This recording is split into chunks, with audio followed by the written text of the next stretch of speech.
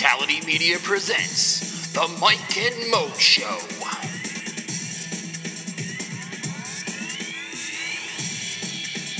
Now here are your hosts, Mike Calandrillo and Maurice Moten. Here we are, Mike and Mo, back again, episode 34. And if you're like me, here in Orlando or the southeast coast of the U.S., we are bracing for Hurricane Matthew. But it's okay right now. Things are just starting to get a little windy, a little rainy out there. We are going to power on as long as we have power. And we are going to come to you with episode 34. So, Mo, how are things in nice, cozy Brooklyn, New York? We're not dealing with any rain, I tell you that much. There's sun, a little bit of clouds, no drizzle. So, don't worry, Mike. I'll send some extra generators if you need them out there in Orlando, just in case the show extends 2 hours and you need some extra time. I might. As you said, rain is picking up, so you may need that just in case. And just know that the people in Brooklyn have your back. I appreciate that, absolutely. So we're gonna get to a lot of different stuff today. We're gonna start off the show with a little Beckham talk. We're gonna hit on the MLB postseason and the two wildcard games, the two fantastic wildcard games, might I add. NBA. There's only one fantastic wildcard Well, game, actually. there's two if you're not a Mets fan, but one if you are like Mr. Mo. We're going to touch upon a little bit of the NBA preseason, and of course, we're going to get you ready for the newest week of the NFL season, Week 5, coming your way, starting tonight, actually. But before we do, Mo, what is going on in the world of Odell Beckham Jr.? Well, if you watched the Monday night game, Odell Beckham Jr. had his worst game as a receiver. I believe he had 23 receiving yards, which was a career low. Albeit it was against a really good defense. Minnesota's defense has been lights out. They've crushed Cam Newton within the first 4 weeks. So you got to give them credit. But Xavier Rhodes did a good job, and I think he did a good job at using the Josh Norman plan. Basically, he pushed and tugged at Odell Beckham all game, got physical with him, got in his ear. And I think it got to him. And Odell Beckham, he's 23 years old. He needs to grow up. But what I will say is, it goes back to people raising their kids. And I don't have any kids. I'm not going to tell parents how to raise their kids. But I will say this. I hear this a lot. When kids go outside, when they're young, 5, 6, 7, 8 years old, their parents teach them at an early age, if someone hits you, you hit them back. Don't be a punk. And when I listened to Odell Beckham's post-game conference, he basically said, these guys are diving at my knees, they're diving at my legs. I'm not just gonna take hits out there. I'm gonna react and respond. Now, there's a big problem with that. Yes, as a kid, you're taught, someone bothers you, you make sure you stand up for yourself, and you should do that on the football field because it is a man's game. But when you're Odell Beckham and you have all eyes on you, referees, players, coaches, everyone looking at you, you have to be mindful when you hit back because it will be called. And as Eli Manning said in his press conference, he kind of brought this on himself. Now, there's also another lesson to take out of this Odell Beckham situation. The talented and the spoiled. There's good and bad to that. When you're talented, you get the favorable calls in some cases. But if you have a past history of doing certain things, if you're like Draymond Green kicking people in the nuts every playoff game, the spotlight is going to be on you. So that talent actually flips the other side into a negative instead of a positive. Yes, you do get coddled because teammates are saying, yes, we support Odell Beckham, and they should support him. But fans are even defending this guy saying, well, it's not his fault. It was Xavier Rhodes' fault. He hit first, blah, blah, blah. And I get it. But if Marshall Newhouse does this, who's the right tackle for the Giants, if Bobby Hart, the backup right tackle, does this for the Giants, he's getting benched or he's getting cut. But because it's Odell Beckham Jr. and he's the most talented player on the roster, people are going to say, we got his back. We need him. We need him to get his head in the game, but we're going to give him another chance. Now, reports have surfaced that the Giants are considering benching him or suspending him if his antics continue, but since he has been remorseful. But what I will say is this. Odell Beckham reminds me of the 6-year-old kid in your elementary school class whose rich parents drive him to school every day with the slick back haircut and the new clothes every day to school. He gets whatever he wants, and when things don't go his way, he throws a temper tantrum. Now, Beckham has gone on to say, I'm not having fun anymore. And guess what, Odell Beckham? Sometimes your job is not going to be fun every day when you clock in at the office. Sometimes it's going to be a bad day. I'm a writer, and I love writing, but sometimes it's a bad day. When I write a nice article and I get all this backlash and people calling me an idiot, that doesn't feel great, I'm sure general managers across the NFL, they're losing games out there. Their job's on the line. They love their job, but I guarantee you it's not a good day every day when you're losing. So what I find interesting, though, is this is all about Odell Beckham. He's made this all about himself. Oh, woe is me. Everyone's after me. This, me, me, me. I didn't hear him say, well, I'm sad that we lost the game. Like, the Giants actually lost that game, but that became a footnote. It became an afterthought because Odell Beckham thinks the boogeyman is after him. Now, again, he brought that on himself, but I didn't hear him say, I'm upset, I'm pissed that we lost. I'm upset, I'm pissed that everyone is paying attention to me and I can't hit back. If someone hits me, he's got to be less selfish. It's a team game.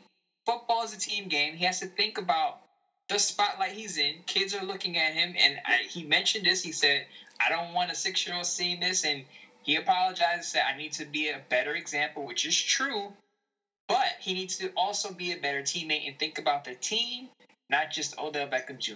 Well, and it was nice to see that Eli Manning, stepped up and basically called out Beckham with really, without going too harsh on him. He said he's got to play smart, flat out. He said, can't afford to do anything that the refs are going to call. He kind of brought this upon himself, so he's got to realize that it's no doubt we can't afford the penalties. And that's the thing. The Giants, they're an okay team. They're much better on offense than they are on defense, obviously. But when you give away free yardage, play after play, even if, and especially in that Minnesota game, he didn't start it, but he finished it and he got called. And again, the refs are looking at him because of the what he did last year and what he did this year. I mean, when he got picked up by under the legs the other week by Josh Norman, there was no penalty on Josh Norman. There could have been. So the refs are looking for him. They're looking for retaliatory things. No, it's not fair, but it is what it is. So if you got a guy like, Eli Manning, who doesn't speak out a whole lot, if he's actually going to chime in, and he should as the team leader, hopefully Beckham comes out and listens, and it's also something when Tom Coughlin, their ex-head coach, comes out and says, Beckham is a distraction. Now, I don't quite understand how Coughlin can come out and say that and then also say, well, he's a good kid, he's a team guy in the team room, and I'm willing to help him because, let's be honest, Beckham's probably not going to be very receptive to that, but, I mean, maybe Coughlin's heart's in the right place. Obviously, he's willing to help. But again, this is on Beckham. He has to be a more of a team player. He has to be willing to calm down. And again, this is his first time in the NFL where things aren't going his way. I mean, he came on the scene last year, 2 years ago, lit it up. Absolutely amazing. The one-handed catch, we've seen it all. Pro Bowls, this and that. Frosted colored tips. I mean, he's a great player. But it's not always going to be, peaches and cream. This is the NFL. This is the best of the best. So hopefully he can rein it in. Otherwise, this guy might be out of football long before his days should be because of his attitude. Someone else on another radio show in Memphis asked me, would the Giants think about trading Odell Beckham? And I said yes, because you have to understand that wide receivers are replaceable. It's not like having a franchise quarterback or a star edge rusher or something, or a linebacker that can set the tone in your locker room. These are wide receivers. Wide receivers fluctuate up and down every week. And I'm not saying Odell Beckham is an average wide receiver, but what I'm saying is the Giants could still get production out of a receiver without all the headaches on the sideline and off the field. Now, with Odell Beckham's situation, he says that, everything's against him, but as you said, and as Manning said, he kind of brought this on himself, and he needs to understand that he is in the spotlight. But what I will say is this too, is Coughlin and Amani Toomer and Shannon Sharp and all these guys have come out and spoke out and said Beckham needs to calm down. He needs someone within that locker room to sit him down and have a real conversation with him. And the Giants used to have that person in the locker room. They used to have Michael Strahan, guys like Antonio Pierce. I mean, even Justin Tuck.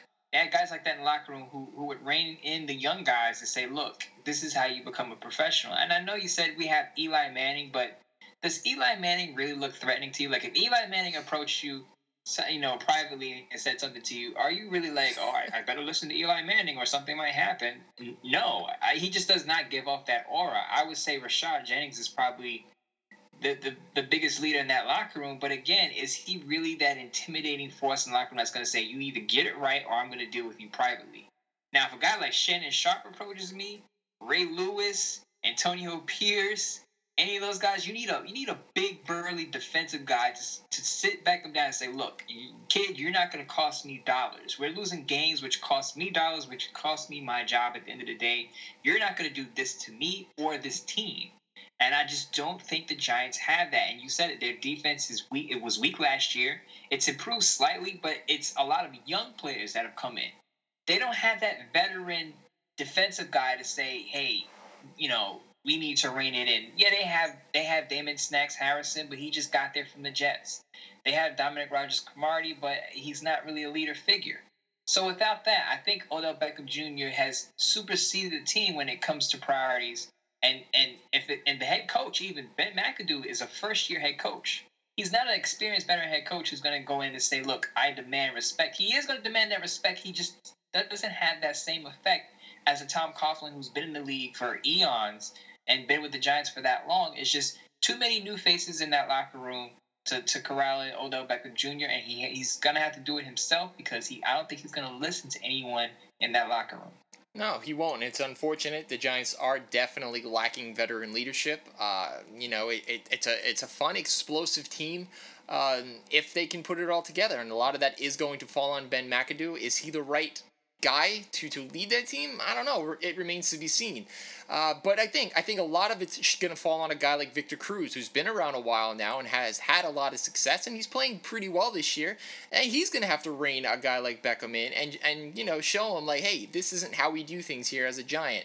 And to your point about potentially trading a guy like Beckham, while I wouldn't do it, I think the Giants were also smart in drafting a guy like Sterling Shepard, knowing that he's the perfect complement to Beckham and Cruz, and then if things do go awry and continue down a path that we saw last year with Beckham, that this could be the guy that slides in and could potentially be a number one. But it's too soon to even contemplate giving up on this guy. He's 23 years old. He's been in the league 3 years, and he's got all the skills. He's just lacking a little bit of common sense right about now. So hopefully the Giants can surround him with better people or just get him more focused. Put that on Victor Cruz if you have to, but whomever it's going to be, you cannot give up on this kid just yet because, again, Manning's only as good as his wide receivers, and a lot of it is because they don't have a very good run game right now. So there's a lot of question marks in that Giants team, and unfortunately it could be a very long season if they don't get it figured out this week.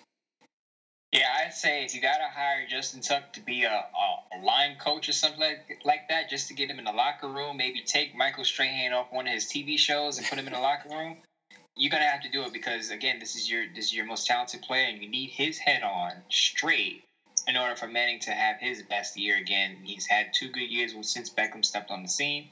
They need to get it in check. Absolutely. Well, we'll be right back with Open Mic. Open Mic.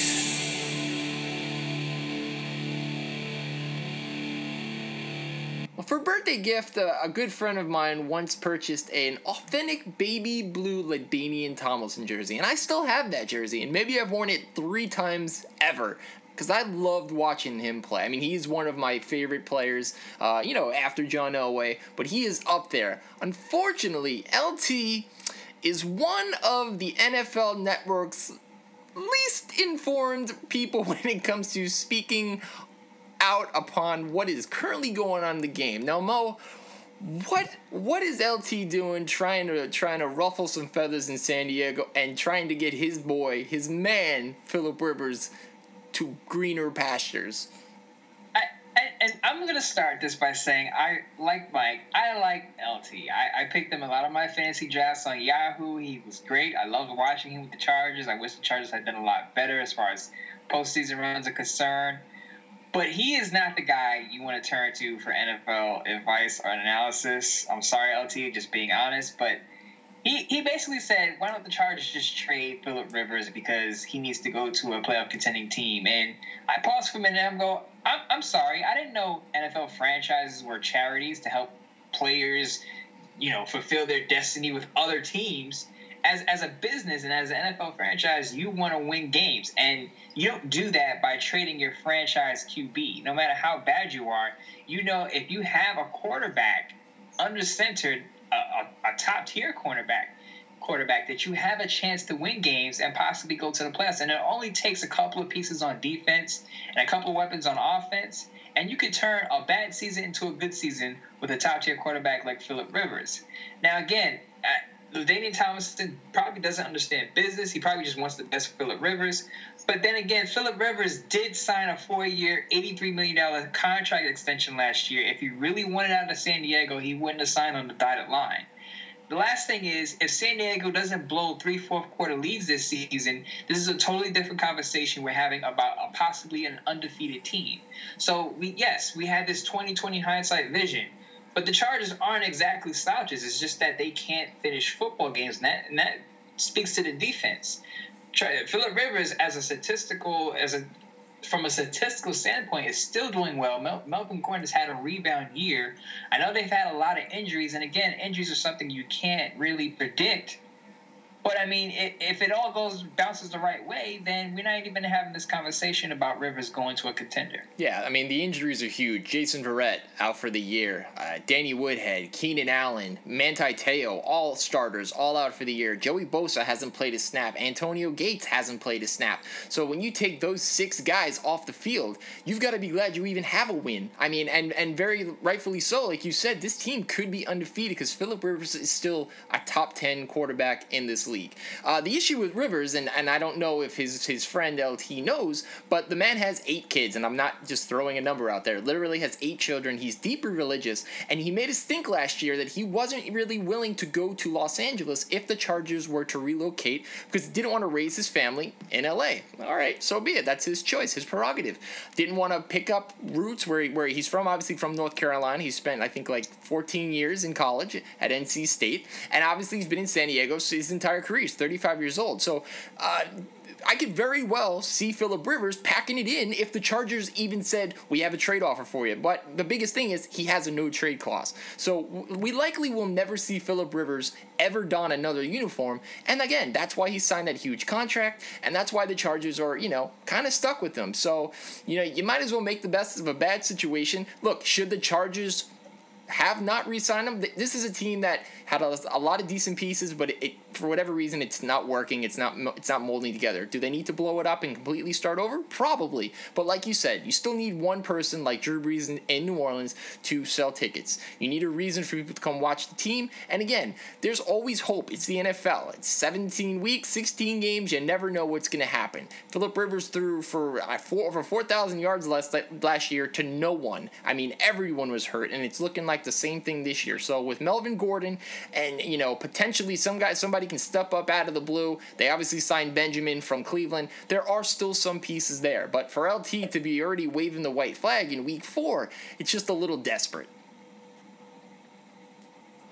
Yeah, and like I said, I don't think he understands the nature of this business, even though he's played in the league for as long as he has. You don't, unless you're getting a promising quarterback in return, you do not trade away a quarterback who's led the league in touchdowns or passing yards or completion percentages or completions in his career. You're not going to get the same value in return. And you're basically telling your team basically that you give up on the season, and you don't want to do that after just 4 games. But I will say this, I do see them going 1-4 because the Oakland Raiders are rolling, and they're going to travel to Oakland this weekend. But we'll talk about that in our picks in Week 5 at the wrap-up later in the show. But our boy LaDainian Tomlinson also supported another stupid decision. He also said that the Jets should turn to Geno Smith. Now, Todd Bowles said that he supports Ryan Fitzpatrick as a starting quarterback for the near future. He doesn't foresee a change. And I'm here to tell you that LaDainian Tomlinson, you are 0 for 2, my friend, on your analysis, because Geno Smith is not mature enough to start in a football game. After Ryan Fitzpatrick's 6-pick games, he threw 6 interceptions against the Kansas City Chiefs. He posted an Instagram photo basically saying, caption this, and he had a kind of a sad face. And, of course, he was trying to say, well, I'm Geno Smith, but they started this guy in front of me who's throwing 6 interceptions. So this guy is still not mentally there as a starting quarterback. I don't think he gains the respect of the locker room as a quarterback, because when you're standing under center, you have to have the respect of your offensive line and your players, and I don't think he has that yet. No, and look, if Fitzpatrick didn't sign a $12 million deal and the Jets weren't crazy loyal to this guy, there would be a move because, I mean, the numbers are daunting. He's 31st in completion percentage, 32nd in QB rating, 30th in turnovers, 32nd in yards unpassed for, and he's first in interceptions. So he's got 10. I mean, it's the 8th most through 4 games since the merger in 1970. He is having a horrible year. But again, Ryan Fitzpatrick had one career year last year with the Jets. And again, it made sense to bring him back. But the main thing they brought him back was because they knew that they could not give this team to Geno Smith. Now, we saw Bryce Petty had a fantastic preseason. We still don't know if he's healed from that injury that he suffered, the shoulder injury. But if I'm giving the team to anyone, I'm giving it to him. Hackenberg is not ready. He may never be ready. We don't know exactly what he's going to have in store. But Geno Smith had his opportunity. And I know he wants another one, and I'm sure there's a couple people out there probably related to him that think he should get another chance. But that ship has pretty much sailed. So he'll be with a new team next year.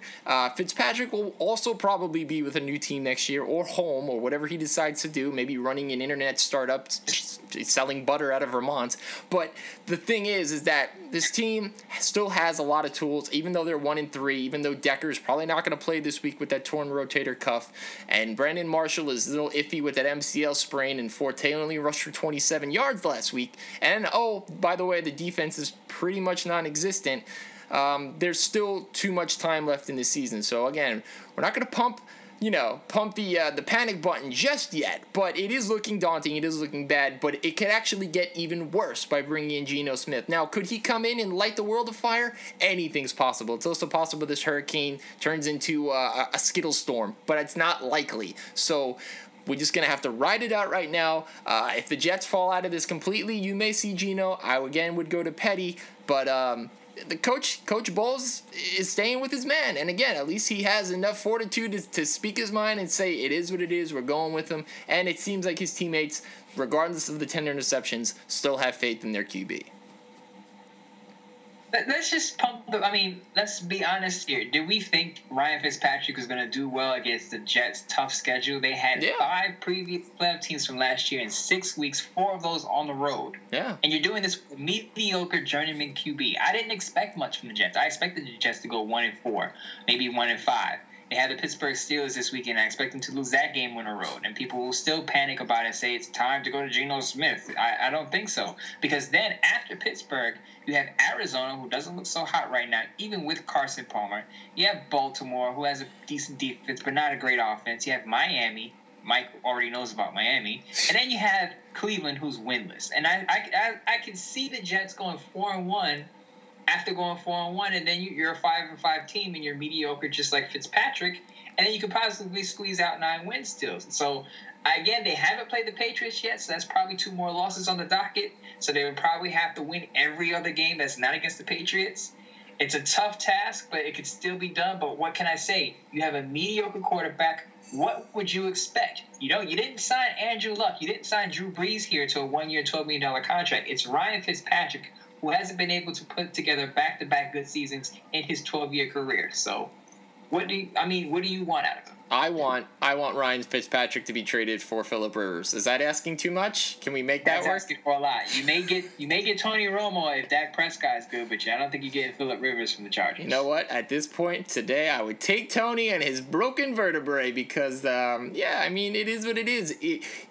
This is who our quarterback for the New York Jets has always been his entire career. He's been in the league. He's either been really, really good, like he was in the first half of last year, or he's been really, really bad, like he was at the last half of last year. So maybe he's starting out bad this year, and he'll turn it around towards the final half of the season when you mentioned all those, easier games. But, come on, guys. That's why they drafted Hackenberg. That's why Petty's still in the fold. That's why Geno Smith still wears a Jets uniform. If they really thought he was going to be the guy to lead them for the next 5 years, they wouldn't have done any of what they did. But, here we are. So I just hope it gets better because, like we said before the season started, this team is going to have a relatively short shelf life. Most of their stars are over 30. So if we don't make the playoffs this year and nothing happens good next year, we could be right back to being, top 5 in the draft and looking for better days ahead. I'm Mike Mechanic, and I'm picking up the phone, and I'm following teams with veteran quarterbacks because, as you said, it's a veteran to win now roster. So you can't turn the team over to Christian Hackenberg and expect much next year, or even Bryce Petty, who hasn't started an NFL game yet. So I think you need another bridge gap for a year after this year, and then you turn the team over to either Petty or Hackenberg. But we started the show with Odell Beckham Jr. and his antics, and we have another wide receiver in the NFC East, and he's missed approximately 40 meetings, according to an anonymous source in the Dallas Cowboys organization. Dez Bryant is apparently not showing up for work on time or at all in some cases, and I put this all on Jerry Jones, and we all know Jerry Jones is a guy who does not care about behavior, obviously, because this is the same guy who called Greg Hardy a leader. He called Greg Hardy a leader at 1 year into, not even 10 games into his contract with the Giants. He was a leader with the Dallas Cowboys. No.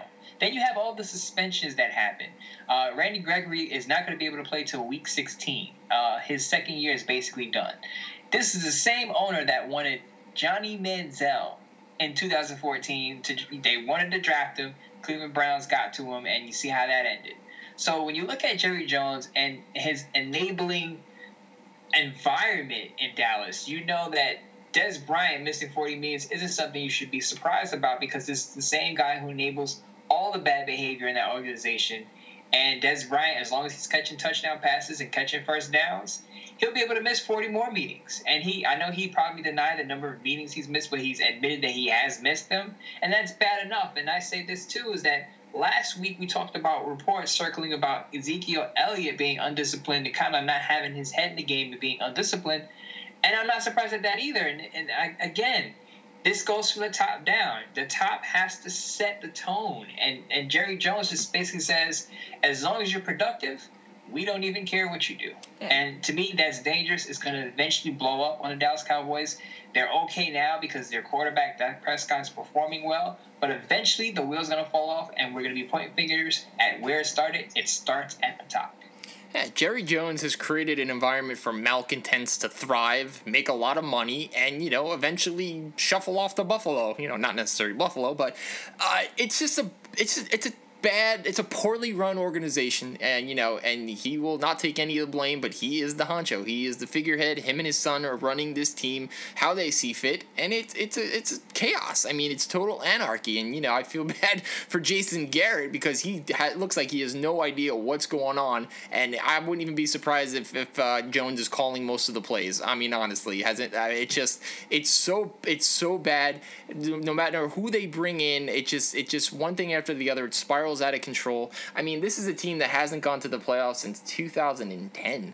I mean, when they got blown out by Minnesota. So, I mean, you're not getting any better. Yeah, really, where are you going? You're just treading water. So, luckily, they're in a division where anything can happen. They can make the playoffs. Even if Tony, comes back week 12, 13, maybe he doesn't even come back to the playoffs if they get that far. Because like you said, Prescott's pretty good. Elliott, if he keeps his head on straight, can rush for another 120 yards like he did last week. Cole Beasley's playing well. Who knows if this team even needs a guy like Dez Bryant? Obviously, everybody technically needs a wide receiver of that ilk. But if you really want to straighten this team out in this organization, you got to start to cut the fat, get rid of the cancer, and let it be known that we're not going to play that type of game anymore. We're not going to keep the malcontents in town just so that we can win, because you know what? You're not winning. You're not getting any better. It's been 6 years since you made the playoffs. So, maybe it's time to switch it up a little bit in Dallas. Two things. I wish Josh Gordon the best because he checked into rehab recently. He's left the Browns team. But I would not be surprised at all if the Browns officially release Josh Gordon and Jerry Jones comes calling for Josh Gordon and brings him into Dallas. Yeah. Again, this is the same guy who signed Adam Pac-Man Jones when he had his issues off the field. Can you imagine Dez Bryant and Josh Gordon on the same field, though? If they could both keep their heads on straight, which they probably won't in that organization, that would be a dynamic duo that no one will be able to defend. But again, I don't think it will be the right place for Josh Gordon. I hope he ends up with a franchise that's going to really pay attention to his behavior, unlike the Dallas Cowboys. The second thing is, Jason Garrett does not fit in that organization. And I think the players just basically walk over Jason Garrett. He's like the substitute teacher that has to stay on for the whole school year because the real teacher is out for the year with a sickness or something like that, or gets another job. I don't think the players respect him. I think the players just go straight to, when they have a problem, they just go straight to Jerry Jones. Oh, there's Jason Garrett, the head coach, but I'll go to Jerry because Jerry takes care of his players. If you're producing on the field, Jerry will take care of you. So that with Michael Irvin, Emmitt Smith. Now, again, Troy Aikman. Again, these guys didn't have, well, except Michael Irvin, these guys didn't have major issues off the field, but they were super productive. And I would hate to see Dez and Ezekiel Elliott and Dak Prescott come up in an organization where they're not accountable for their behavior. It's great that they're productive on the field, but behavior off the field counts, because if you can't play on Sunday, if you get suspended for whatever reason, availability trumps production, and you have to be available for your team. And Mo, don't forget, Johnny Manziel's suspension was lifted today, so maybe we could have a little reunited situation in Big D. Well, he could get his boy. He could finally maybe get rid of Romo after this year, send him to the Jets, sign Johnny. He can compete with Dak Prescott. I mean, you want to talk about a team that could be on, one of those Bravo terrible unscripted reality shows. That would be amazing. Oh, yeah, they can get a spot next to the Kardashians, keeping up with the Kardashians on TV, because if Johnny Manziel or Josh Gordon signs with the Dallas Cowboys, you might as well just bring in every player who's had issues and just bring him to Dallas. Now, on one side, you can look at it as, oh, he's giving guys second chances.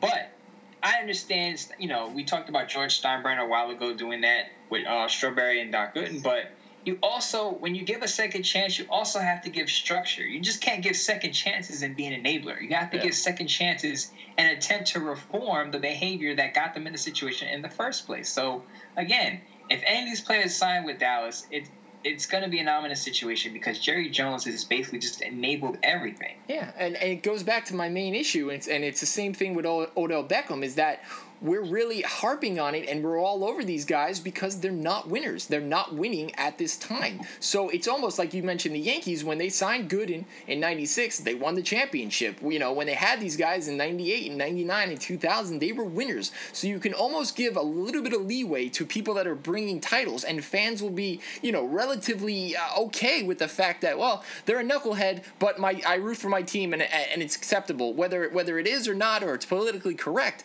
there's a lot of truth to the fact that if you're a winner, you're going to get away with a lot more than if you're a loser.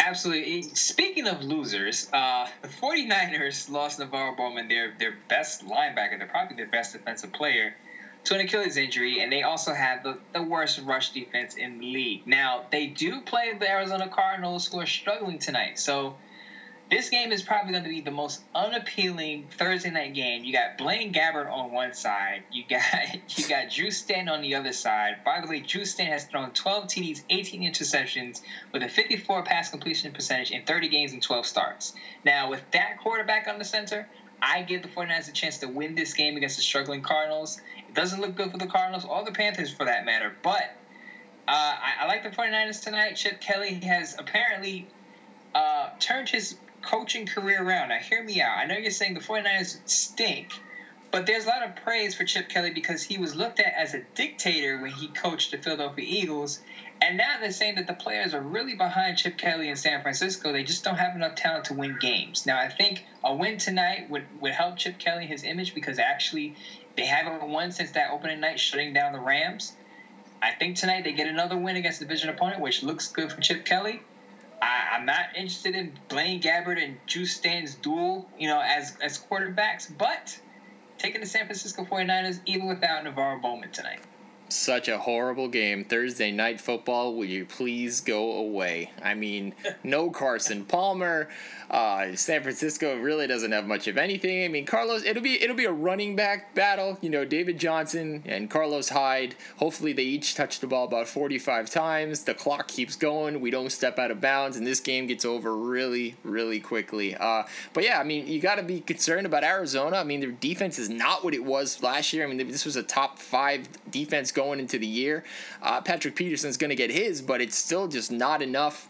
Larry Fitzgerald and Michael Floyd and John Brown, nobody's really standing out from that group.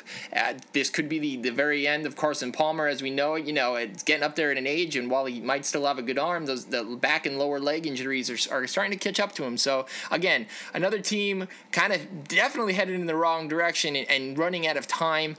It'll be interesting to see what happens, but I think that they will really, really need to play as well as they possibly can to come out on top. I'm gonna put my money behind them just because I can't see them losing a must-win game right now this early in the season. Anything is possible, as they have clearly showed losing to Buffalo. But again, it's going to be terrible. So, if I don't have power for that game, I'll be okay. Yeah, I'm actually. It's hard to say. I'm actually rooting for Chip Kelly. Because I like redemption stories, and I think when he was at Philly, I think he was in over his head. It was his first NFL head coaching job, and he was in charge of personnel, and he was the coach. I think it was just too much for him, and people banged on Chip Kelly and saying, "Oh, he's just a college coach. He's not really good at the NFL." They compared him to Nick Saban, who ran away from Miami, went back to college in Alabama. And I think Chip Kelly can work in the NFL. I really like his offensive mind. But again, I don't think he has enough weapons there. But you got your money on the Cardinals because it's a must-win for them. I say it's Drew Stanton. I just can't. I can't put my money on Drew Stanton. I watched him play. I watched the Cardinals struggle with Drew Stanton in under center in a playoff game, and he just doesn't have it. The 49ers don't have the best roster, but they have some decent cornerbacks who can get the job done. And Chip Kelly, I'm telling you, I'm not saying the 49ers are going to be a playoff team or even 9-7, but watch out. The 49ers could be 7-9, 8-8, and I think they get a win tonight. But that's it for Open Mic. We're going to come back with some heartbreaking analysis about the Mets and the Giants game last night. It's now time for Building Momentum. Well, it's one of my favorite times of year. I won't say my favorite time of year because it's kind of tied with March Madness, but it would be my favorite time of year had the Yankees been in the playoffs. But I digress. The man who's not so happy that what we're about to talk about is Mr. Momentum himself, Mr. Maurice Moton, Mr. Williamsburg. It was a hell of a game, Mo. I mean, flat out, Noah Syndergaard pitched his heart out for 7 innings. But like I said on Twitter, and like I told you, you cannot bet against the San Francisco Giants in an even year and Madison Bumgarner. I mean, this is the second time in his career he's pitched a complete game shutout in a one-game play-in wildcard game. I mean, the guy is phenomenal. I mean, he threw 120 pitches last night. I mean, who cares about pitch counts in the playoffs? I mean, absolutely phenomenal. And it was a quick game. It was a defensive game. Curtis Granderson made a phenomenal catch up against the wall to save the game. I mean, they even brought in Addison Reed in the 8th inning, and he got Hunter Pence to strike out with the bases loaded. So there was so much tension, and that is what October baseball is all about. I loved every minute of it, but I was just waiting for the Mets to screw up. And it's not even that they screwed up so much, it's that you cannot bet against the Giants because really, Cole Gillespie, guy that's been in the majors forever, that hit 6 home runs this year, hits without a doubt the biggest home run of his career. I mean, this is what the Giants do. They left Eduardo Nunez, who they acquired. He's an all-star, acquired from the Minnesota Twins, off the playoff roster this round because of an injured hamstring. And lo and behold, here comes Gillespie, who made a phenomenal over-the-rail catch the last week before the season ended. Comes and hits this home run off of Jerry's Familia, who, again, I'll say it till the day I die, you should not bring in your closers in a tie game. I don't care that they're the home team. I know he had 56 saves this year, but he blew 5. And the biggest thing about Familia is if you've watched him, he does not have that mentality that he can come in a tie game. He's got a 2.55 ERA, okay? It's just he's better when he's got a lead because, again, it gives him more room, more leeway to screw up. But even if that, he just knows that the pressure's not on him. When he has to come in and he has to lock it down, I gave up that double to start the inning to Brendan Crawford, and right then and there, I knew he was in for trouble. And again, that goes back to managing. Not a Terry Collins fan. I mean, I'm sure he's going to keep his job just because they got to the playoffs and they overcame. Like, don't get me wrong, they overcame a ton of injuries, so he did a good job. But I just don't think moving forward that this is the guy to be leading your New York Mets, Mo. Yeah, I was disappointed. I was actually hyped. I said, Noah Syndergaard and Madison Bumgarner is going to be a duel. I expected a low scoring pitching duel out there, and it came down to Gillespie hitting a home run in the ninth inning. And you mentioned it. Familia has given up 5 saves, and people have said he's put too many men on base in his situation, and it came back to bite him in this playoff spot. But back to Madison Bumgarner, kudos to him. A lot of people said that the Mets should have worked the pitch count. I know you said throughout the pitch count, but a lot of people said the Mets batters shouldn't have swung at a lot of early pitches and kind of worked the pitch count and force him to throw more pitches. That way you can get to the Giants bullpen. As you saw at the end of the game, Bruce Bochy didn't even have a guy warming up, and you knew he was going to go with Bumgarner throughout the whole game, no matter how long it took, unless it went into an absurd amount of innings. We're talking extra innings, but kudos to Bumgarner. He has a .50 ERA in post-road season games.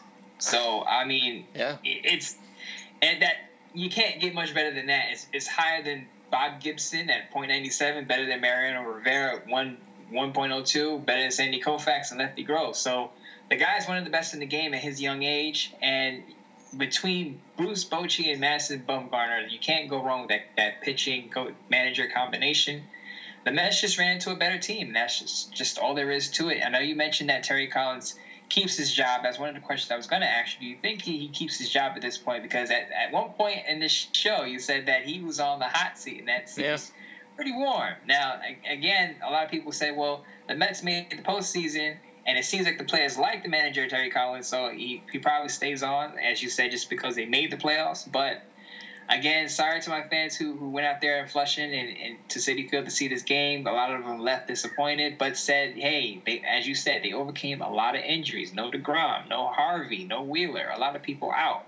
So you give credit because they overcame a lot, but you're still sad that it had to end this way in a one-off playoff game, wild card. A lot of people saying they don't like the wild card format because you play 162 games, and then you get to this point, and it's just one game, and you can go home. And I say this: hey, if you don't want to be in that one-game wild card, win your division. Yep. You wouldn't have that problem. So, players know the rules. So you get into that game. If you don't win your division, it's win or go home. So I feel bad for the Mets, but this is just how it's got to end. End for this year. And and next year might not be a whole lot better. I hate to break the news to you, but reports are that Cespedes left the team today and didn't speak to anyone. And again, he has a $13 million option next year. And reports are that obviously we know Curtis Granderson's got 1 year left on his deal, about $14 million, and they required Jay Bruce, and he's got about a $13 million 1 year remaining on his deal. So there may not be enough money for Cespedes in the budget, especially when you know that you've got Michael Conforto coming back. You have to play this kid. I mean, 24 years old. You got to get him in the lineup, especially when you consider that the Mets are going to have massive holes. Do they re-sign Neil Walker? Does Asdrubal Cabrera come back for a second year? Are you going to bring back Jose Reyes? What's going to go on with David Wright? Is Lucas Duda ever going to be right to play at first base?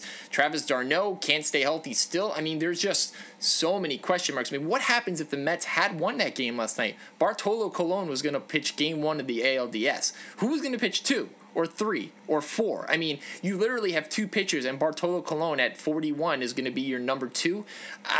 There's too much there that is really still needs to be determined, and that's the main reason why I think Terry Collins will come back. But again, if the Mets struggle out of the gate next year, he'll be the scapegoat. He'll be the guy that has to pay the piper. And again, this team needs to figure out their identity. They went to the World Series. Getting to a 1-game playoff is not good enough a year after getting to the World Series. So, while they made it, and there's a lot of reasons as to why, they're lucky that they did, it's still not enough. And so Mets fans deserved more. Those guys deserved more. And moving forward, this team really needs to decide, who they're keeping and who's going to be the manager to lead them. But, until then, we got to see another fantastic walk-off game in Toronto. Edwin Encarnacion, 3-run walk-off home run at the bottom of the 11th inning, gave the Blue Jays a 5-2 win in the AL wildcard game. I mean, this guy, again, looking for that paycheck, free agent, baby. A lot of guys are going to want to put him as a DH. Can he play first at 37? We'll see. But he hit a ball at over 100 miles an hour and it traveled an estimated 440 feet. That's only the second walk-off home run ever in Toronto Blue Jays history. And if you remember, I think it was 1992 when Joe Carter hit that walk-off homer against the Phillies in the World Series. I mean, absolutely phenomenal. Two things, though, that stood out for me.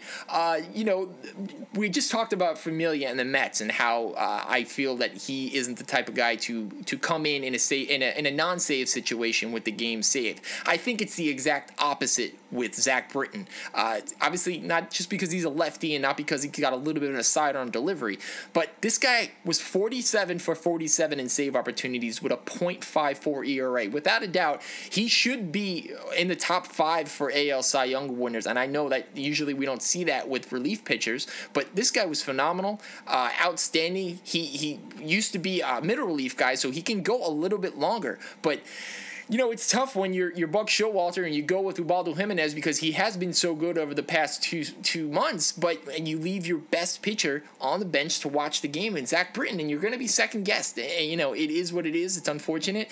Buck stuck by his guns, and it backfired. Toronto lives and dies by the long ball. They don't have great pitching. Defense is pretty good, but they don't have great starting pitching. We were again. Jose Bautista hit a home run early in the game, so we were waiting for something else to happen, and he did, but it took to the 11th inning.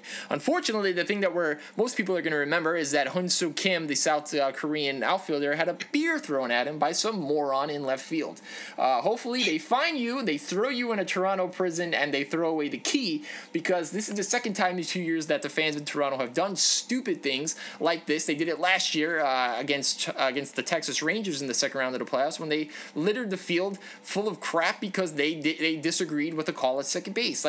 You cannot do this. I don't care what country we're in playing any kind of sport. There's a time and a place, and if you endanger a player and do something illegal, you should pay the reprimand, the fine, the jail time, whatever it is, because I don't care if you're drunk or not. That's just an asinine move, and it doesn't belong in sports. You're absolutely right about that. I believe Adam Jones made a comment. He said, well, he's in the outfield. A lot of things are said about him, but these are just words. You don't throw a beer at someone, and this is why leagues are trying to figure out ways to get fans close to the action, but not too close to the action where things like this happen. Now, Toronto is usually, Canada period is usually known as they're nice people and maple syrup and all of that stuff out there. Once you get beer and alcohol in a situation, fans become fans, and we've heard a lot of. Last week, I've heard a lot of fan incidents. There was a fight between the Raiders and the Ravens last week also where two Raiders fans from Mount Vernon, New York, actually put a guy in the hospital, unfortunately. He hit his head on the concrete, and I believe he had a 30% chance of living. So, again, when you go to games, fans, don't be morons. As Mike said, don't be a moron. Just go to enjoy the game. If you have a beer or two, fine, if you want alcohol, but please, leave the athletes alone. These are the same athletes that go into the stands to sign autographs and take pictures with your kids and stuff like that. You don't want a situation where athletes are afraid to interact with fans, because that's what makes the experience special. I mean, I get that this is entertainment, and I get that, we're all passionate about it. But at the end of the day, it's unscripted, and you never know what's going to happen. But do I go to a movie and I throw something at the screen because I don't like what Leonardo DiCaprio's character did in The Revenant? No, I don't do stupid stuff like that, because you have to separate yourself, okay? You're a fan.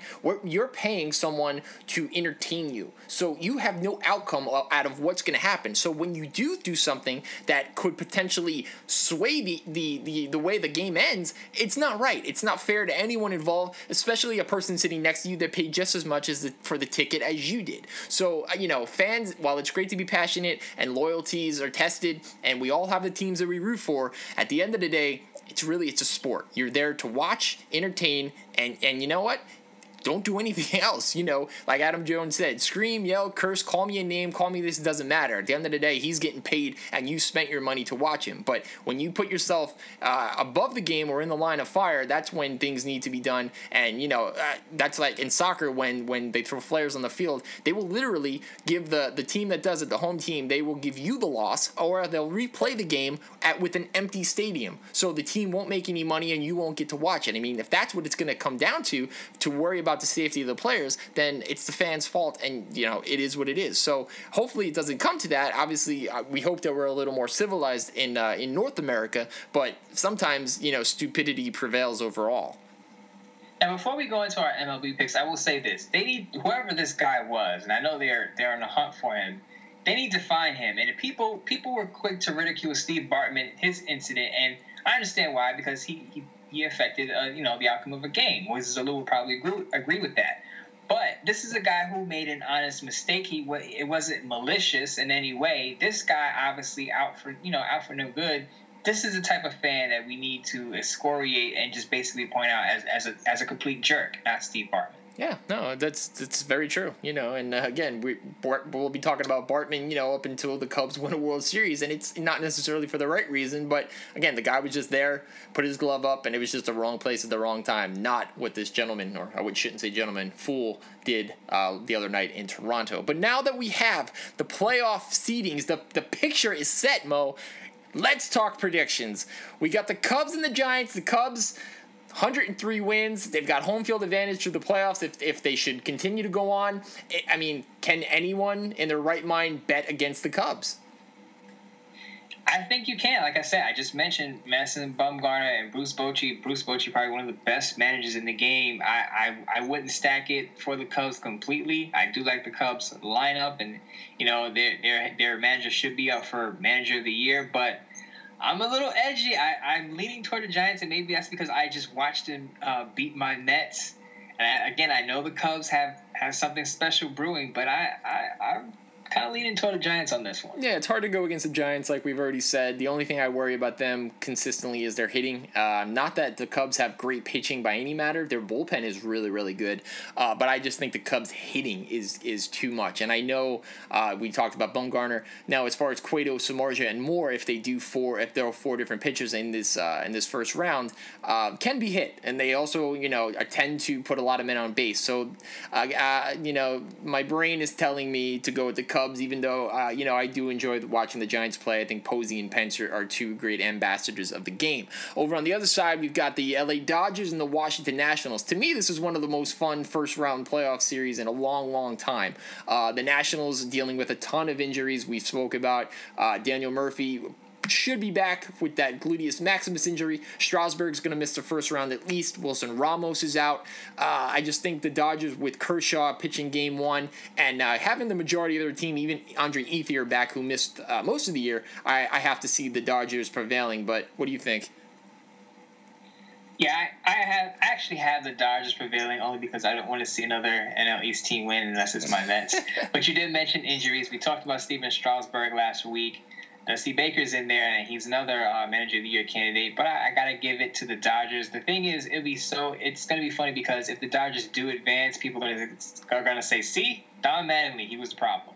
Yeah. That's unfortunate. Yeah, and Donnie did a great job with the Miami Marlins. A team that barely missed the playoffs, a couple games out of the wild card, and unfortunately, everything that team in the city of Miami had to deal with the passing of Jose Fernandez was just a lot to deal with in a very tough year. But keeping on with the American League, we've got the dreaded Red Sox versus the Cleveland Indians, and as much as I want to say the Cleveland Indians, because I want to see Terry Francona beat the pants off of his old team, and obviously the Indians acquired, a guy near dear to my heart, Andrew Miller, the old Yankee. It's going to be really, really hard to go against Boston. Rick Porcello, 20-game winner. They still have David Price. They can hit 1 through 9. This is David Ortiz's final year. Mookie Betts will probably win the American League MVP. It's just hard to bet against them. So I hope it goes the full 5. I hope that the Indians prevail, and I hope they can do everything they can to tire out the Red Sox. But I don't see them beating. I don't see anybody in the American League beating the Red Sox. We talked about the Cleveland Indians' rotation being shortened due to injuries, so I think that's going to play a factor into this series. But Deep down, Mike, just say it. You want to see David Ortiz go out on top. Even though you're a Yankee guy, deep down, you want to see Big Papi go out on top and win the series and possibly go to the World Series, don't you? I'd be okay if David Ortiz became an Uber driver after this season and could never find his way back to the ballpark. He's caused me enough grief throughout the years. While I believe he will be the first ever designated hitter to be enshrined in the Baseball Hall of Fame, he's just that. He's a designated hitter. I just have a problem with a guy who plays, more than 12 seasons and barely can step on the field because it's a lot easier to get up 3 or 4 times a game when you're not playing 9 innings in the field. So while, don't get me wrong, he's a great hitter. He deserves every home run that he's hit. It's just a lot different when you have to go out there for 9 innings, 3-hour game in the heat, play defense, and then get up to hit. So, David, you'll be a Hall of Famer. Kudos on a great career, but as far as I'm concerned, I don't need to see him anymore ever again. But sticking with the last game in the American League wild card, we got the Texas Rangers and those aforementioned rotten Blue Jays. I'm going with the Rangers. I don't really care for either team, but at least the Rangers have Carlos Beltran, the ex-Yankee, the ex-Met, who after, 18, 19 seasons, has yet to win a World Series ring. So perhaps he can get a little bit closer this year. I do have them beating the Blue Jays. Again, we talked about this a while ago. Neither team have much pitching. They both hit pretty well, but I would definitely give the odds favorite to Texas because I think they've got just a little bit better intangibles. I think their defense is a little bit better, their bullpen all around, and again, they're going to be at home. So let's go Rangers, but again, flip of the coin, anything's possible with those two teams. What I want to see is Oder and Batista go at it for a round 2. Yeah. I just, I think Batista gets his revenge. Maybe he, throws another hook punch or throw an uppercut or something, kind of bob and weave a little bit, get your revenge back. But I got Batista if they get into another fight, but I got the Rangers winning the series.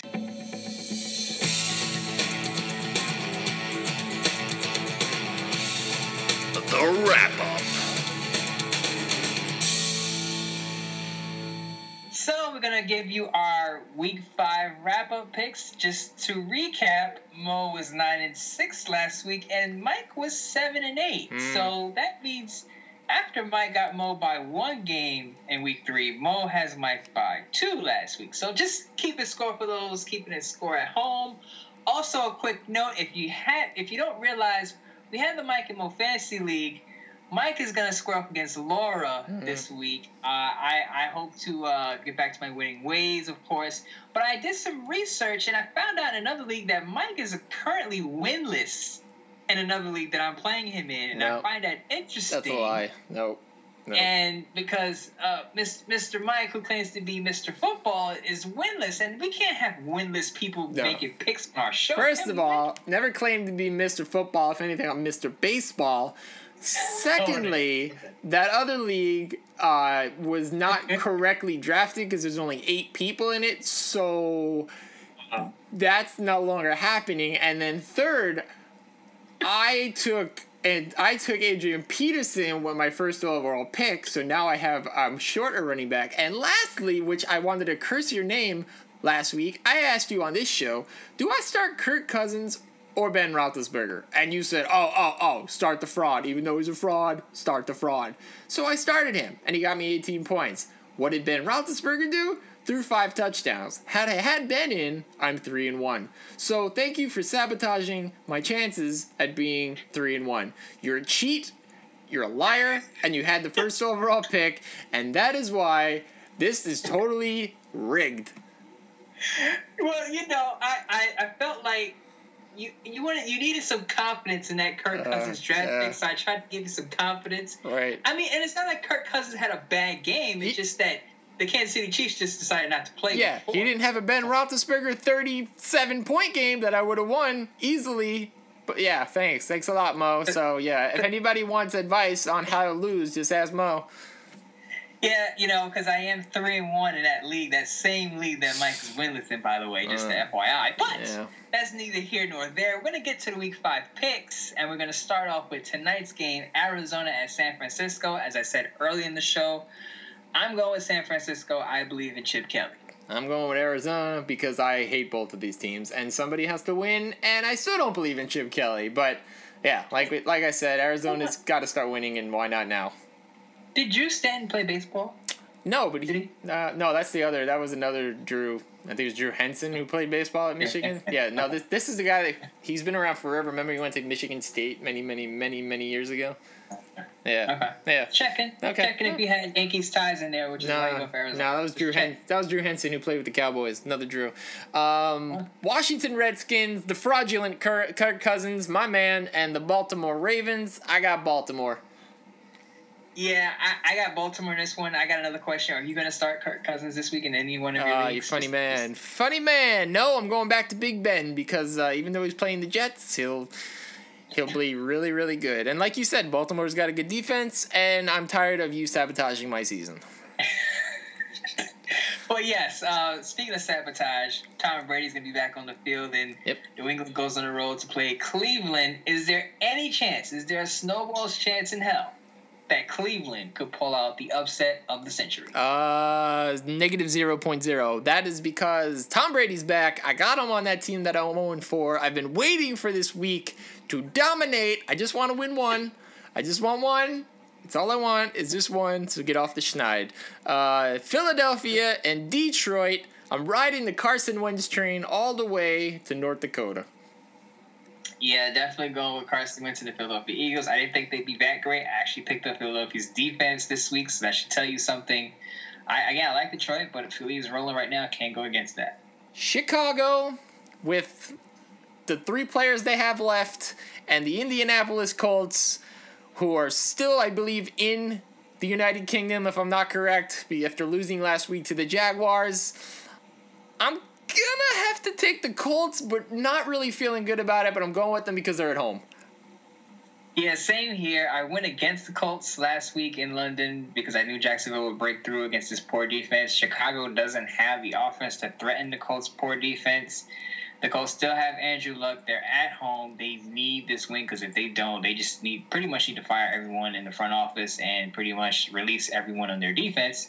So the Colts win out of desperation. Quick question. Why are the Colts playing and the Jaguars have the bye week when they were both in England last week?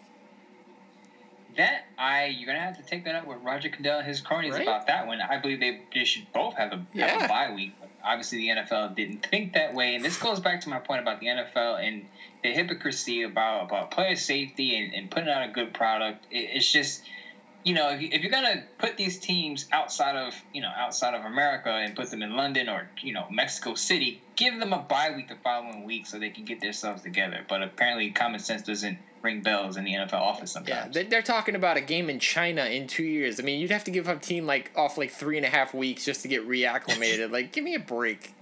Just stop. Just please stop it. This is why I'm against, and the NFL has played with this idea. I know we're going off on a tangent, but the NFL has played with this idea of putting a team in London. And I'm like, how is that going to work for teams? You do understand, you put a team in London, that's 8 road games for another team to have to come to London, right? You understand it.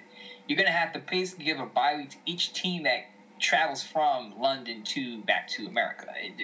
I don't get it. The NFL, again, they feel like we can just do whatever we want and it'll work out. But I'm saying this is that it just doesn't work out with that type of travel time. It just doesn't fit. No, don't do it. Absolutely not.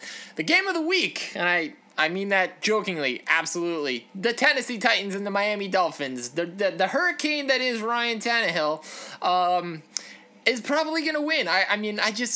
They're in Miami. There is a possibility this game could get moved from Miami, they said, depending on how bad the hurricane hits.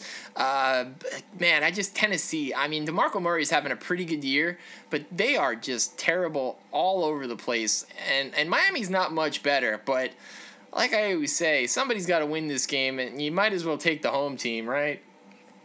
Mike hates Miami, so for him to pick Miami over Tennessee, it's got to be really bad on the other side of the football. So much. Even though I don't think it's that bad for Tennessee, I just don't think Tennessee has the personnel to beat Miami. Miami's weakness is the back end of their defense, and Mariota's if you haven't been paying attention to Tennessee Titans games, Mariota is struggling this year. Yeah. And I put that on Mike Mularkey said. I said this, I didn't like the head coaching hire, and I don't think he's the guy to develop Mariota.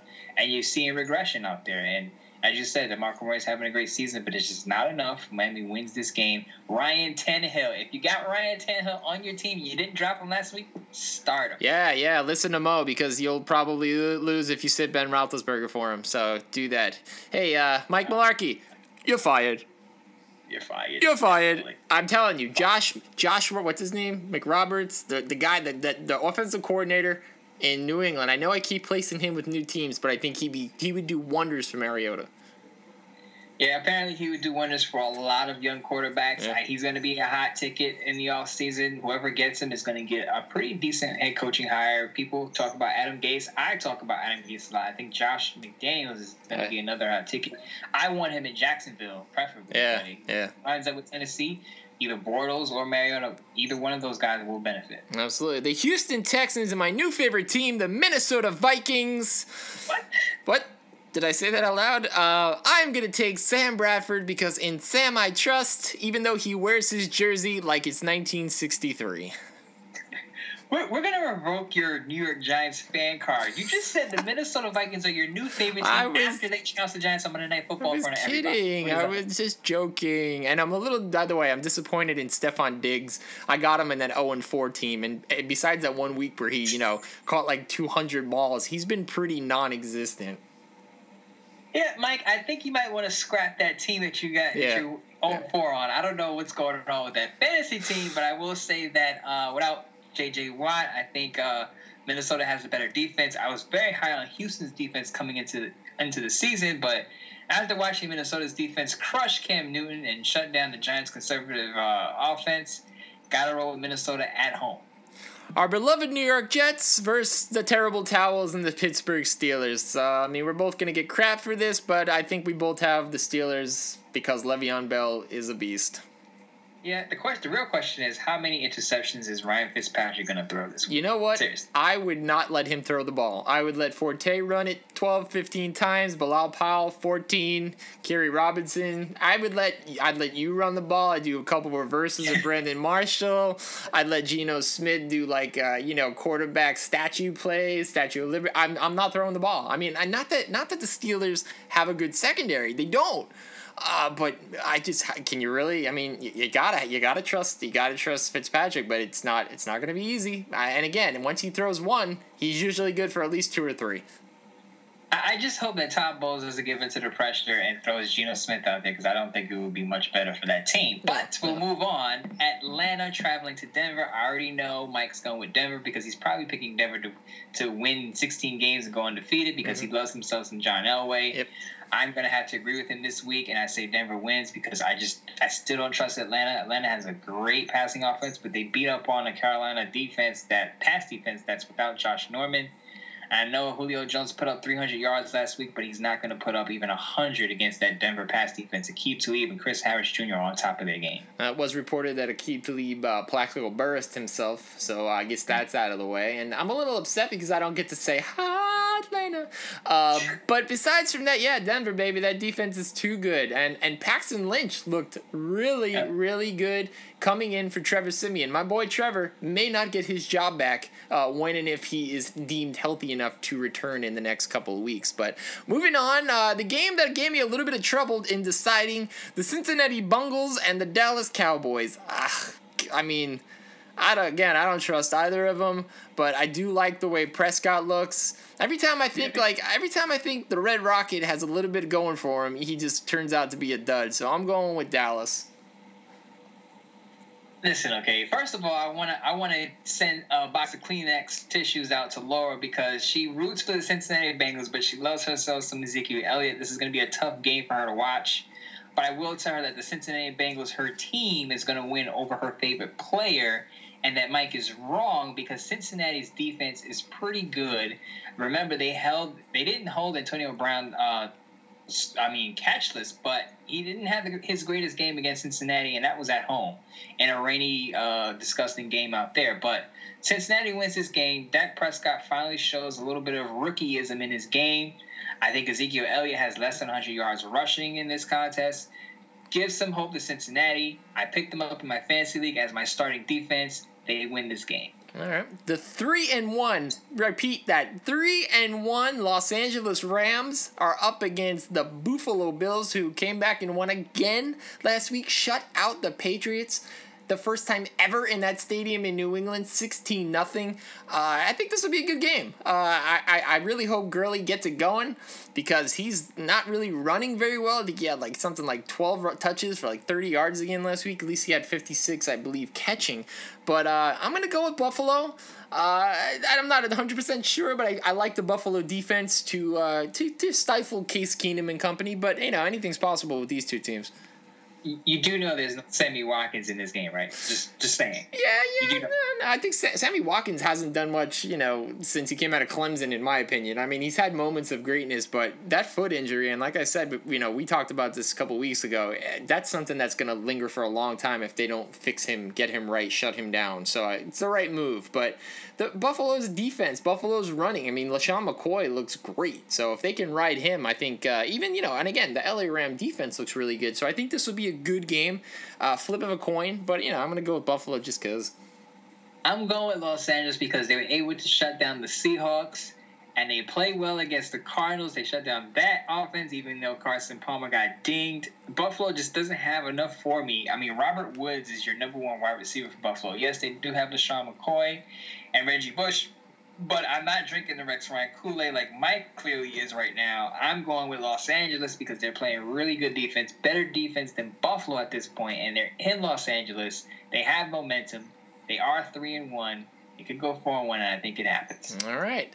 San Diego and Oakland, the Battle of California. I mean, Oakland is without a doubt the worst 3-1 team I've ever seen in my life. They pulled it out again last week. It makes me nauseous every week that they barely come back, but I'm going to take them again in a shootout. No defense.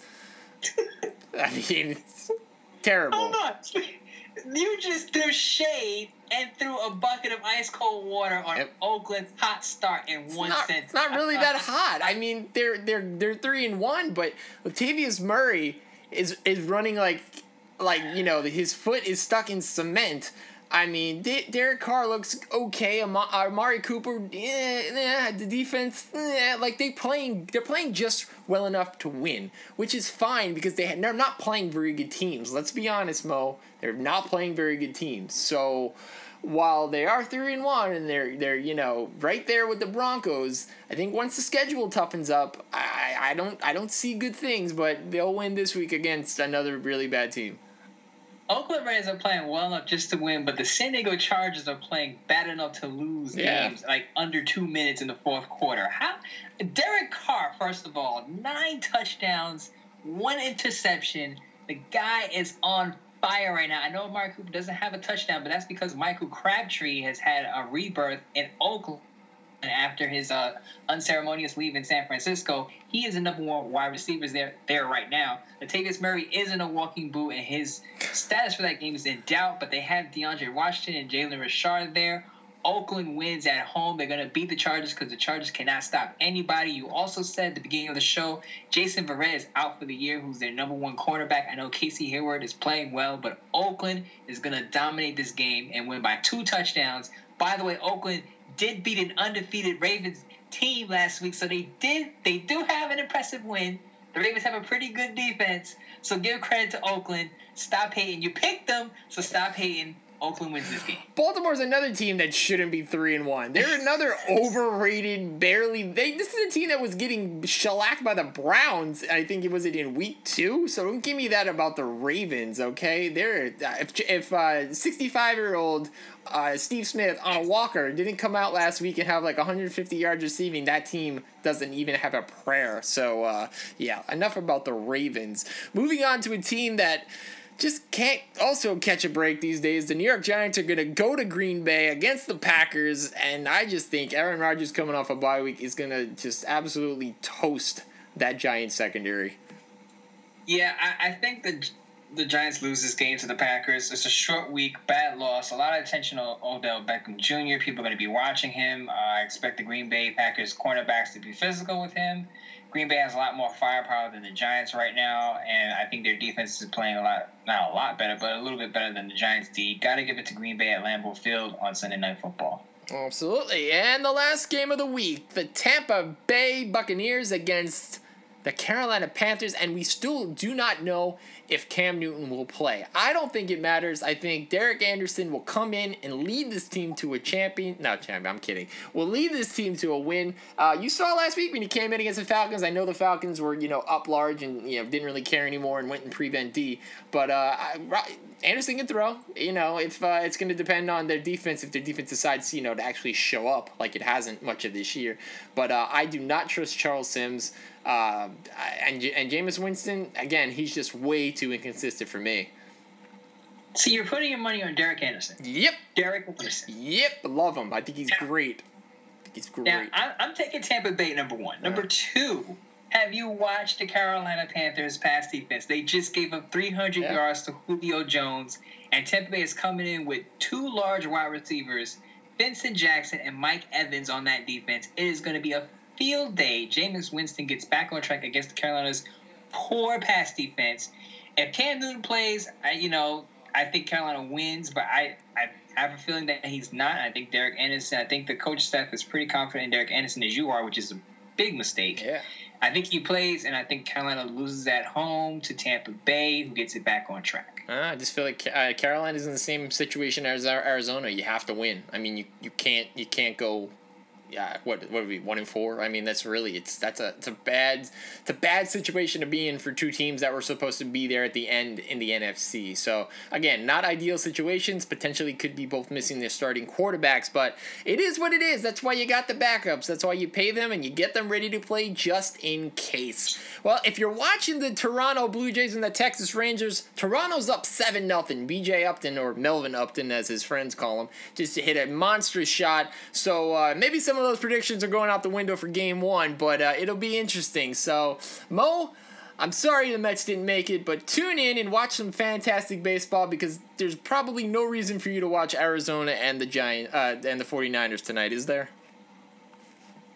Absolutely none. I'm probably not going to watch that game because I don't want to, who throws bleach into their eyeballs? So why would you watch that game? It's really true. So, just watch something else, anything else. So CNN, the news, the local news, whatever, Hurricane Watch, do something else. Don't watch that football game. Yeah, I probably won't have power, so I won't be watching anything but the dark. So it'll be interesting. But hopefully I will get this episode up before the power goes out. So as always, hit us up on Facebook, Mike and Mo Show, Twitter, Mike and Mo Show, tweet, share, like, love, on iTunes, leave us a comment. Stitcher is where you can find all the shows, all 34 episodes of the Mike and Mo Show. Find us before we become world known, and we have to charge you for these episodes because then, it is what it is, baby. Mo dollars, mo money, mo buckets, all about mo things, really. Right, Mo?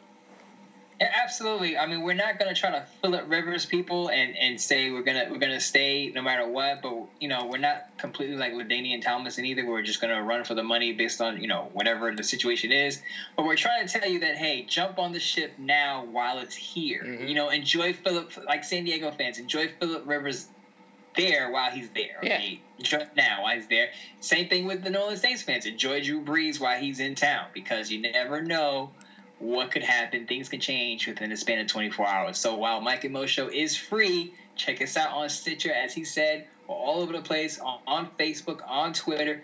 We're out there. We're posted. We have reactions to our fantasy football league. We have reactions to college football games on Saturday and games on Sunday. So look out for that. And absolutely, as we get closer to the NBA start of the season, we'll have our predictions. We'll have everything to get you ready for the new season. We got a brand new fantasy feature coming for you that Mike and Mo are going to try to take over the fantasy world as well. So plenty to get excited about, plenty to stay updated. I will tweet as long as my phone stays alive during this hurricane. So hit us up on Twitter, Facebook. As always, it's been fun. I'm Mike Calandrillo. He's Maurice Moten, the best in the business. We'll talk to you next week. Take care.